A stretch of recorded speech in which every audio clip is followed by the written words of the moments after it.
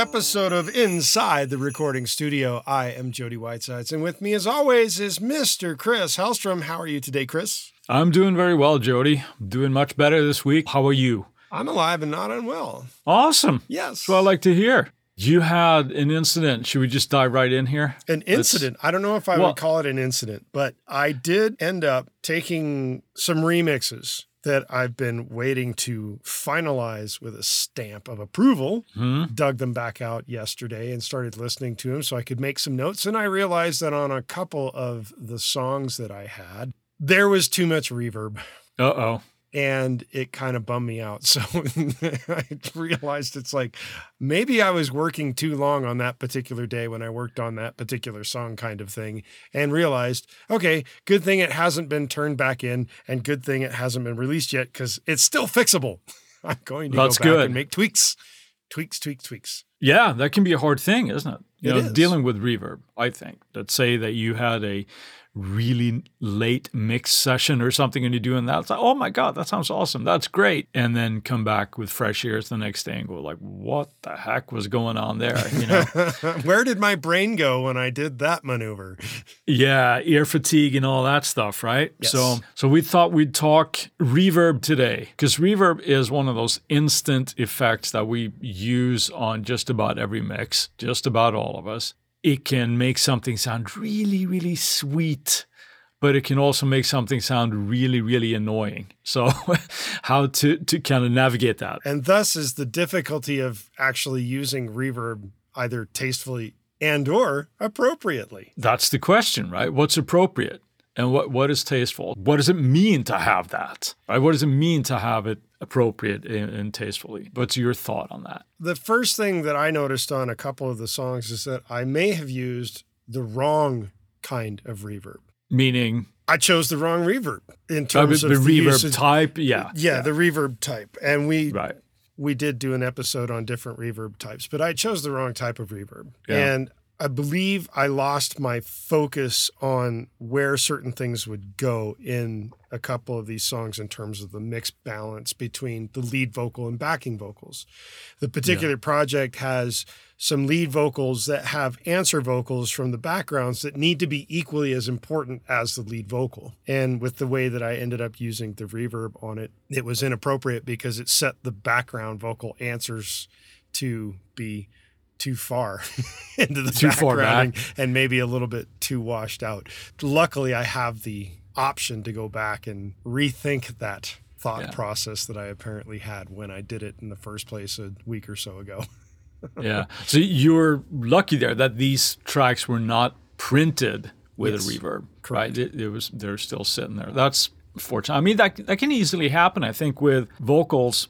Especially, I think, are susceptible to this because singers can sometimes be a little bit insecure about their voices. Mm-hmm. And a good blanket for that to make them feel better seems to be like, I want more reverb. Wrap them up in reverb, baby. Yeah. And then you wonder, why does this not translate into a mix, right? It's easy to overshoot that. And also, I'm thinking here when you're talking about those background vocals who sound like they would be like a call and response type of thing with a lead vocal. Am I right in that? Mm-hmm. Where a common thing could be just, it's just background vocals. So they're going to sound huge, and I want it to sound like a Mutt Lange production, right? And instead of having everything sung 84 million times is to, do a reverb thing. And again, it's not the best solution a lot of times. Yeah, I'm going to attribute the fact that where this happened in a few of the songs is more ear fatigue than anything because I was pushing myself to get something done, to give myself a little time for the holidays and everything to relax. But now I've realized that I probably should have taken the extra little time to take a break before I did that mix kind of thing. So where I found this kind of inappropriate in terms of the correct type of reverb on a couple of these songs is that the length, the size of the reverb is too big. And it sets the vocals back a little too far. And that's not just the size of the reverb. That's a combination of a couple of things. The first thing that I now need to go do is choose a different reverb, most likely. and not use such a large plate or such a large room hall. I have to go back into the mix and figure out exactly what it was that I put on a particular vocal part in order to do that. Yeah. But that's a big thing that people need to think about as mix engineers, to think about, am I doing this right at this point in time? Is this serving the song correctly?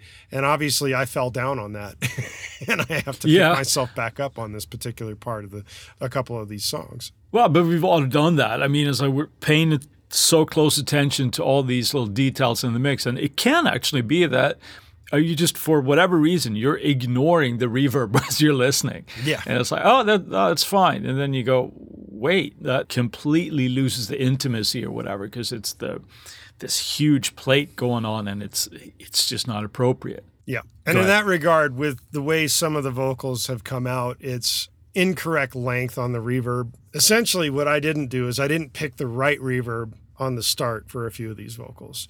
The second thing that I'm noticing in a couple of these songs is that I didn't correctly get the tail right. So not only do I need to choose the new reverb, I need to get the tail right, calculating it out and thinking about it, come back at it with fresh ears, which is exactly what I've done, taking notes on everything that I need to go back and kind of make a tweak on. Correct length of the reverb is also something you need to think about when it comes to your choice of the reverb. Yeah. And by that, it's not just the tail, it's how the entire sound is going to work going into that tail. And if you want to figure out whether or not it's going to tail off, so to speak, underneath other vocals or other instruments coming in, you have to think about that time. How long should it tail off? Are you supposed to be sitting in a cavern? Or are you at the mouth of a cave and you're listening down the length of the cave, but you're thinking about the person being right in front of the cave kind of thing?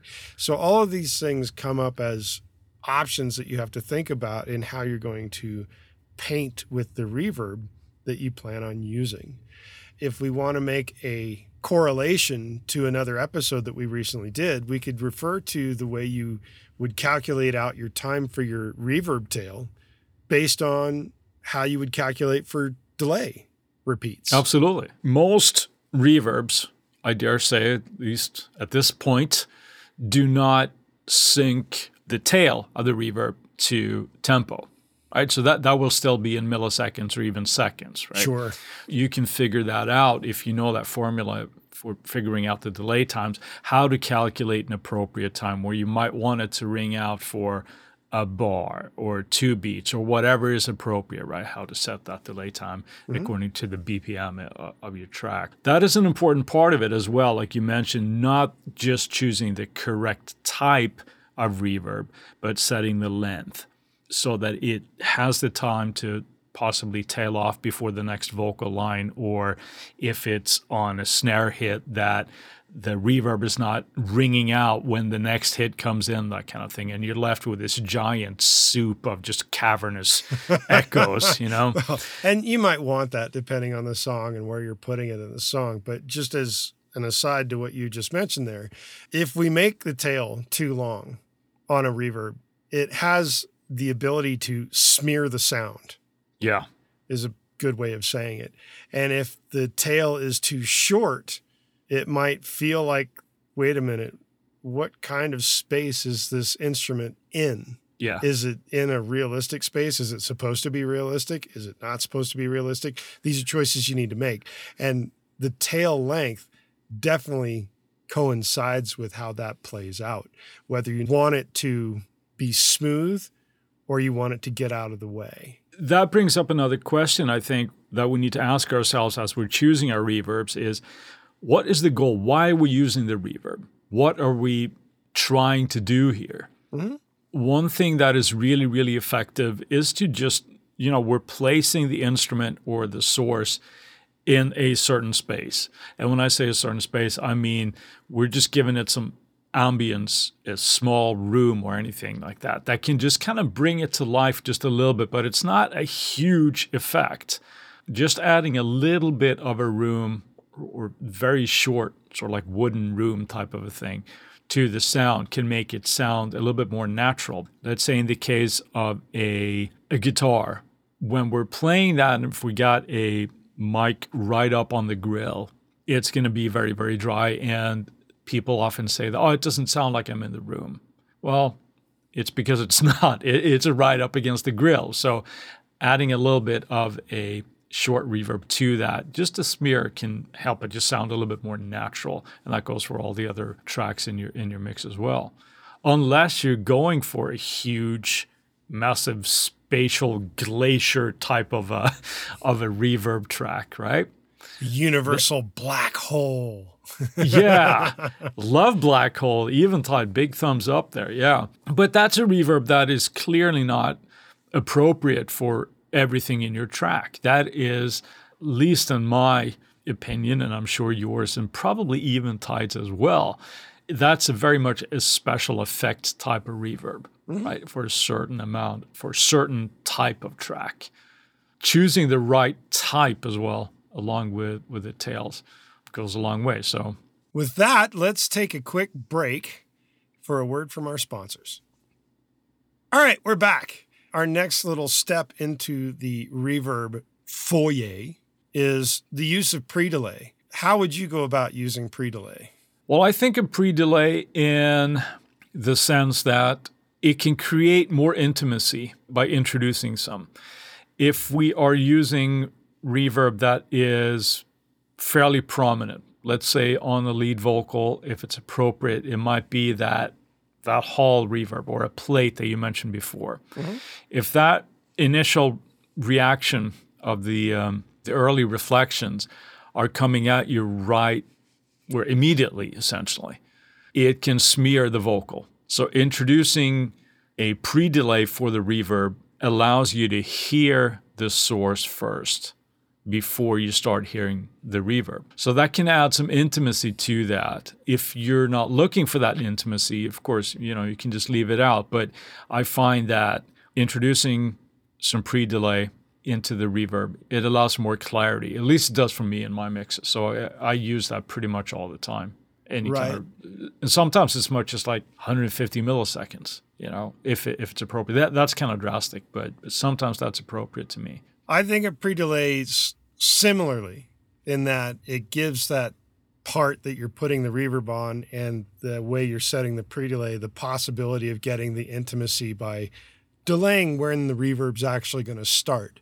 And the longer that delay is before the reverb actually starts doing its thing, the more intimate it's going to feel upon the source. And then the shorter or the lack thereof any pre-delay moves the source of your reverberation further away from you to kind of give it a feel of like it's not the center of attention, so to speak. Yeah, it's not up front and in your face type of thing, definitely. And I tend to calculate that out more often than not. Like I'll figure out what the BPM is, and then I will figure out from a chart, like this BPM tells me I need to have this pre-delay of this to get it kind of to feel rhythmically in line with what's going on. And you tend to go for, I'm sure that changes a little bit on the tempo of the song, but do you go 32nd? Do you go maybe as far as like a 16th note type of thing? Or where do you usually set that? More often than not, I'm going roughly around a 32nd note. Yeah. Sometimes I go a 1/28th. Sometimes I go the 16th. I think the furthest I've ever gone is an 8th note, but that's pretty drastic. And a lot of reverbs, especially the ones that are emulation type reverbs, have a harder time doing pre-delays of that long. So sometimes you have to set them behind a delay. Yeah. To set the delay, and then you don't set any delay on the reverb, but you're using an actual delay to delay the sound. I find that if I'm not careful, if I use too long of a pre-delay into the reverb, it starts sounding too unnatural for me. Well, it definitely is going to sound unnatural if you wait like an 8th note. There's no doubt about that. Right. But there's a part of introducing clarity to the source, and then it's just weird, if it's like too long, it's like, oh, that, because then I think what ends up happening to my ear, at least, is that the reverb starts sounding unnatural as opposed to just being part of the sound source. It becomes too much of a dramatic effect. Sure. And it sounds too synthetic, for want of a better word. Well, in the case of like an 8th note, it's more or less like pretending that you're in the Grand Canyon. And you go to say something, and of course, the Grand Canyon being so gigantic, it takes a moment before you start to hear all the echoes that happen. Yeah. That's where I was coming at when I did that extremely long one that was like an eighth note kind of thing. But it's very, very rare that I do that. To take a little bit of a step back here when it comes to the reverb tails, I know in past episodes we've talked about the most extreme examples we've ever done. Mm-hmm. But where do you tend to fall when it comes to the tail length or the length of the reverb? Do you have sort of like a go-to mindset that you tend to do, or is it just strictly based on the song? It's definitely based upon the song, and more often than not on the tempo. And it actually coincides with how I'm going to paint that reverb into the situation when it's being used. Is that a good way of saying it? Yeah, I think so, because it depends on also obviously of the usage in the song. If it's on, let's say, a vocal throw, where it's just that one line that you want to just echo off in the distance, right? You're obviously going to use a different tail on that than you would on perhaps the lead vocal itself. Yes, as part of the really mind-bending methodology to how I tend to do vocals, which is where I stack multiple things together to create a particular sound. Sometimes I'll stack multiple reverbs together. And in correlation with that, and what I meant by my previous statement, has to do not only with the tail length, but how I'm actually EQing the reverb to sculpt it into the situation. Absolutely. What do you tend to do with EQ there? I mean, depending on the part, and let's say that I'm using a stacked combination of reverbs, I will tend to use a short reverb for initial things, and then I will stack that with a longer tail reverb to give a different sense to the space. And with the way the two are working, the longer one's going to get a lot more high-pass filtration on it so that it's not muddying up the situation over time and becomes more glassy as air around the particular part for the long tail, if I'm using a long tail reverb for that. And the reason you're doing that then is presumably just to not muddy up and have too much information in the low end there. That would just correct make it. And if it starts to be too glassy, like it's getting to a point where it's so bright that it's overstepping its bounds and getting in the way, then I have to use a low pass filter to taper off the top end a little bit. How extreme do you usually go? Yeah, how extreme do you usually go with the cutoff there? I mean, how low do you tend to cut? I mean, I know it's program dependent, but I think the lowest I've taken something is somewhere around the 2K mark, and that's pretty low. For a reverb. Right. No, I'm right there with you because, again, obviously, like we talked in the delay thing, but I tend to be pretty judicious with EQ on my return, on the reverb returns. I always take out low end, and more often than not, I will take off some high end too, just because it can just be too drastic. And I find that for me, it's easier to make the reverbs sit better in the mix and have the intended purpose if I use some EQ on it. And it's not like I'm going in and using a lot of parametric. It's generally just filtering. So it's not like, oh, I'm going to boost here at 1.5. It's not that. It's rolling off sometimes, up to 200, 250, maybe even more sometimes. Just that will clear up a lot. And then the same thing on the high end, what I would go anything on a good day. It's like there's nothing above like 9K that needs to be on the reverb. I don't think so. And then everything else is just kind of to taste, right? Well, and maybe this has more to do with whether or not you're using a Moog EQ to really amplify the air of a situation using their airband EQ kind of thing. Well, I do use the airband a lot on primarily vocals, but it's also one of those things that I tend to do on the mix as a whole. I have that on my 2-bus, not the Moog EQ, but I'm using the Air EQ from Slate. Same idea that when you just a little bit of just kissing the top end of that, just a little peck and just kind of boosting it a little bit can, not to get off track here, but the airband EQ type of thing, or any EQ that does a similar thing, is very similar to the reverb, because at one point it can sound really, really sweet, and it's really easy to overcook that. Oh, yes, it is. Yeah.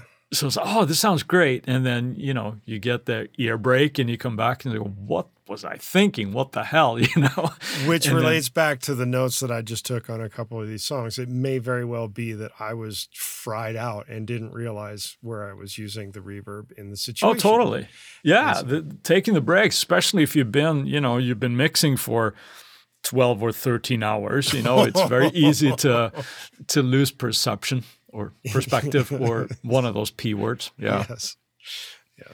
So EQ and stuff is a great way to kind of do this as well. But when we're talking longer types of reverbs, are you generally, do you tend to grab a plate, a hall, or do you just sometimes just go for like a larger room?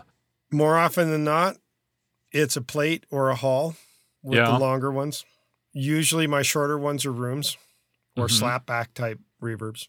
Yeah. You use more slapback than I do. I usually don't, but to me, it gives a sense of space, sort of like a delay without being the delay. Yeah. And it's a bit more smeary than a delay. So you get a sense that you're in some sort of room without being in the room, so to speak. So yeah, I tend to use that a fair amount. I'm a big fan of, in the same way I have a couple of IRs and things that are some 480 type of reverbs or convolutions from there that are just small wooden rooms that basically go on most things. Obviously not bass and things like that, but to just place it in that space. Yeah.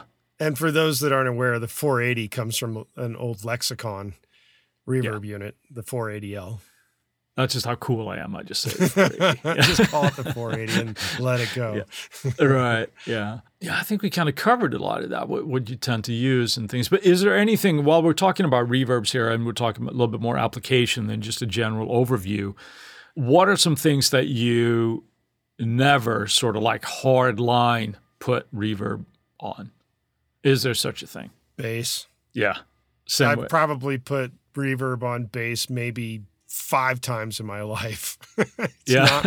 And even then, it's probably not much. It is something that rarely, if ever, gets reverb for me. Yeah, no, I'm the same way, because it never helps anything. It never really improves anything with bass to put it in reverb, and it just has a smearing effect. It's hard enough to get bass to sit properly without having to deal with reverb on the bass. So yeah, I'm the same way, and I would possibly go with a very similar thing, but on if it's like bass synths and things like that, any sort of like low-end material, unless it's part of the room mic. Obviously, if I'm treating drums, the kick never really gets anything, because I want that sort of bone dry and hit me in the chest type of thing. Sure. And another thing that you have to be aware of as you're working with reverb is there a current trend? And oh yeah, that's a little bit more of a difficult answer today than it used to be decades ago. I say that by meaning that the 80s are kind of akin to having a certain sound that was awash in reverb. Yeah. And then come along the 90s, and all of a sudden it was an immediate backlash of being pretty much bone dry. Yeah. So it helps to be aware of what you're doing with your reverb. Are you doing something that's current? If so, what is the current use of reverb and how does it work? Are you trying to recreate an era? And if so, are you using the types of reverbs that they used from that era in the same way that they use those reverbs? That helps to determine the way you're going to use reverbs and what reverbs you might even use. Absolutely. Yeah, I mean, we see there's a lot of like synth wave stuff going on right now as of this taping, where it's very much a tip of a hat to the 80s and that kind of sound. And then you have to deal with that and make appropriate decisions for that. I think with this, it can be very easy to be on topic or on point when you're doing something sort of stylistically, but you can also paint yourself in a corner a little bit if you're applying that sound, because you have to be aware that it can make your tracks be very sort of time-stamped and a little bit dated after a while if we're too extreme and too liberal with certain effects, whether that's keeping everything really dry or really wet.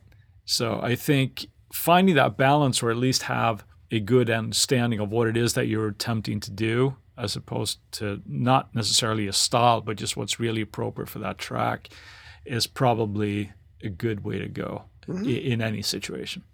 I agree. What's your favorite reverb? At this point, I love Verb Suite from the Slate Bundle. And the aforementioned 480 IRs get a lot of use in there. And there has a lot of flexibility in that. It's not just like using an IR. You can sculpt the EQ. You can add pre-delay. You can obviously play with the length of the tail. So as of today, Verb Suite Classics is probably my favorite. What about you? For vocals, I'm going to go with the 224, which is also by Lexicon. It is the precursor to the 480. The 224 is generally my vocal go-to.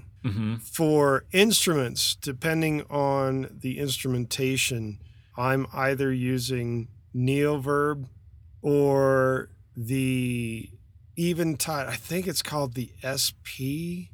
Eventide has a recreation of somebody's room that allows you to choose between 1 to 3 mics and where you put those mics in that room. Wow, that's cool. It's really badass. And I tend to use that one a lot on instruments because it gives you a really good sense of space without being ridiculous on the actual vibe of like an effect reverb. It's more of a good space reverb to put you in a room situation. That's cool. You have to show me that one later. Yeah, that sounds really intriguing. Will do. That's cool. Yeah. And then with that, let's roll on to our Friday finds. Chris, what have you got for us this week? Well, speaking of eras and being placed at a certain point in time, my find this week is a sample instrument called Dark Era. Oh. We're going back, I don't know, that's so unlike you for the holidays. Right.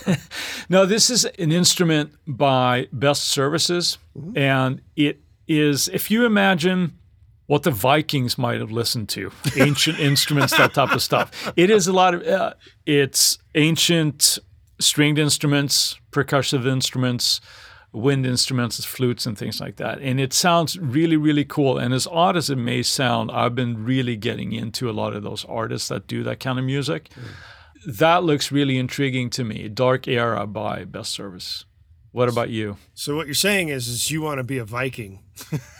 I am very, very firmly planted in this century. So no, I would probably be killed rather quickly if I went back in time. So no, I'm going to stay here. Thank you very much. Gotcha.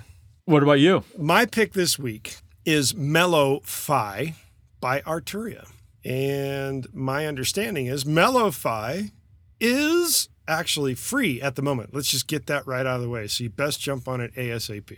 Mello-Fi is a tape saturation style plugin, and they claim it to be a vintage tape emulation that is based upon, of all things, a Mellotron. Ooh, nice. Ooh, yes.